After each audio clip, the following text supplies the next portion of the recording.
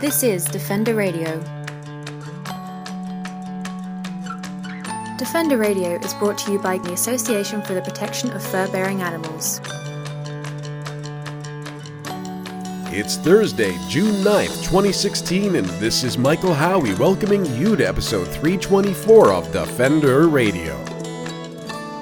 When the words animal sentience and Alberta popped up in the Fur Bears news feeds, we had an office full of cartoonish double takes. It was revealed last week that the NDP government in the bluest province of the nation is looking to improve their animal welfare standards.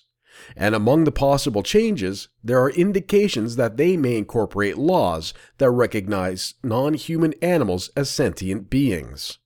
This is a move that Quebec made last year, and other governments around the world have considered or implemented.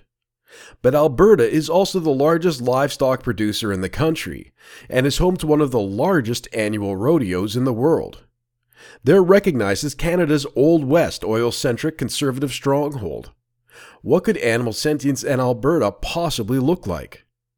To find out, Defender Radio connected with Animal Justice Executive Director and legal expert Camille Labchuk. So we've all seen the news that the NDP is looking at various forms of animal protection laws. I think they're looking to Quebec sort of as their example. And there's talk of animals being recognized as sentient beings in Alberta. And I guess this means that Alberta's going vegan, right? Well, it doesn't mean everyone's going vegan, but what it does mean is that everyone is starting to recognize that we need to do way better for animals. We need a legal system that recognizes that they're sentient. They can feel pain, they can suffer, and they can also feel pleasure and express joy just like human beings do. So what we've seen now in Quebec is a really strong move supported by almost everybody towards treating animals as sentient beings instead of mere property. And I'm not surprised at all that Alberta is following suit, and I expect that before too long, every other province will as well. We've already seen entire countries go in this direction, such as New Zealand, and it really is momentum that can't be stopped at this point.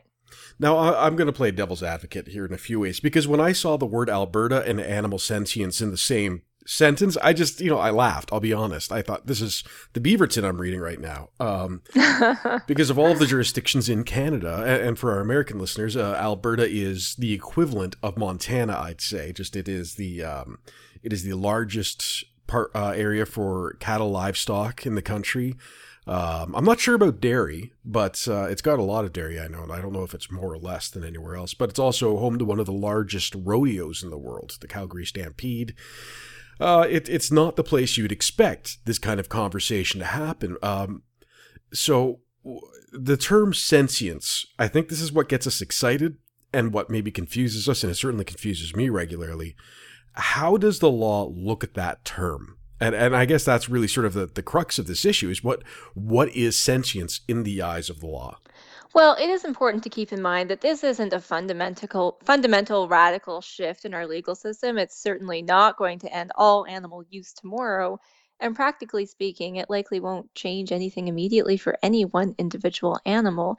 It's more of a symbolic recognition than a formal legal one that has a substantive impact. But that said, it's a very important symbolic recognition. Actually enshrining the word sentience in the law does have significance, and judges will look at that down the road and see, okay, the legislature at this point in time decided to make this move. They must be signaling that as a society, we have to treat animals better, and we're interested in raising the importance of those issues to a higher level in our society. So it's symbolic, but it's an important symbolic change. Then I would then have to ask, and again, devil's advocate, why not just say that animals are sentient beings and therefore can't be used? Why are we doing the symbolic gesture rather than trying to make more meaningful, immediate change? Well, this is all part of a broader campaign, I think, to enshrine meaningful rights for animals into the law. This is an issue that doesn't have much to do with giving them rights in the short term, but the law moves incrementally. It moves very slowly, and it moves in response to society's attitude. Society leads the law doesn't lead society. So we're at the point now where almost everybody understands that animals can suffer, they can feel pain, that they deserve to be treated better than we treat them. And this is a symbolic way of enshrining that in the law. We're also seeing more substantive changes on the way. There's a push right now in federal parliament to amend the criminal code to fix a lot of loopholes that are currently in there that let animal abusers escape prosecution. And those provisions, those animal cruelty sections, haven't been meaningfully updated in decades, and they were first written in the 1800s. So there's a push on in Parliament through a private member's bill, Bill C-246. I know you've spoken about it before on this show, and everyone's very excited about it. It also bans shark fin products and it bans cat and dog fur. And it's a push to start moving our laws into the 21st century. Now, like the sentience issue, C-246 is not going to revolutionize the world for animals, but it will bring us closer to where society's attitudes already are. And that's the way the law works. And I think something that should be addressed is for those who are in animal agriculture, or in one of the legal animal use industries, they see something like this and immediately feel threatened. And that's what we've seen with C-246. It's what we've seen with a lot of other, whether it's large or small, symbolic or actual legislation. How do we sort of say this is not going to impact what you do on a day-to-day basis unless you're a really, really terrible human being? Yeah, no, that's a very important point. And we've seen people involved in animal use industries just invent fantastical, preposterous claims. Not a single lawyer in the country would tell you that C-246 or a move to recognize animal sentience will end animal use or will in any way infringe animal use. It's about targeting abuse, sadistic, sickening cruelty that we all condemn. And for those industries and those individuals to spin it as something that would target animal use that we accept and legitimize as a society is just completely misleading, and it's very disappointing. But as you point out, they don't want animals to gain any legal foothold because they fear that one day everyone will go vegan. So, even if these measures won't change anything for their industries, they will fight us every step of the way. And that's why it's so important that as individuals, we let our MPs, our MLAs, our representatives know that we care about animals and we know it's time to move our laws into this 21st century and catch them up to society. Because if our legislators don't hear from us, they'll only hear from the animal use industries who try to block progress for animals. And we're seeing this in Alberta. And again, when we look at Alberta, and I mean, you're from the East Coast, I'm from Ontario. A lot of our listeners are out west. We all have our stereotypical and amusing views of Alberta, just as they have their stereotypical and amusing views of us. But what does it say to you that of all the provinces and territories, it's Alberta that's following Quebec in putting this forward and not, British Columbia or Ontario or Nova Scotia or even Saskatchewan, the birthplace of socialism in Canada. But Alberta, the diehard blue province. I've been watching too much of the U.S. election. What does that mean to you that it's Alberta focusing on this issue? Well, what it means is that this is an issue that everybody cares about across this country. People in every single province care very deeply about animals. We know this because anytime an animal issue, an animal law comes before Parliament, comes before a legislator, MPs and MLAs, they tell us that they never receive anything like the volume of correspondence that they do about these animal issues. People truly do care. Everyone gets that we need to do better for animals, and that includes Alberta. That includes provinces from coast to coast.